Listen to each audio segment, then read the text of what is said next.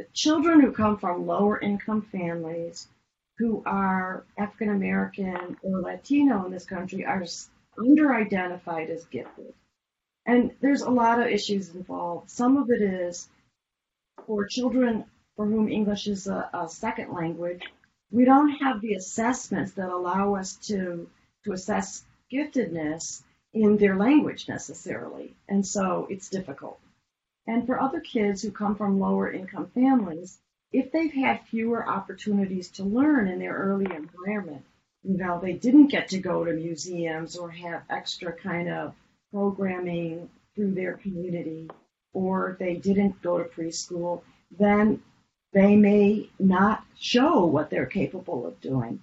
So the research shows that these kids are under-identified. So we have to make extra effort to look at what we call potential for these kids. And that means that teachers need to be cognizant that they may be at risk for identifying their giftedness and provide challenging activities in the early years to let these kids show what they're capable of doing and provide some of that extra enrichment, maybe through summer programs or after-school programs or before-school programs that help kids who have had fewer opportunities to learn to kind of catch up and be where they should be.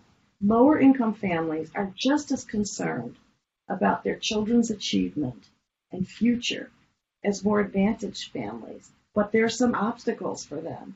So teachers need to understand that it's not that families don't care, it's that families have more obstacles to be involved with their child's school or to advocate for their child.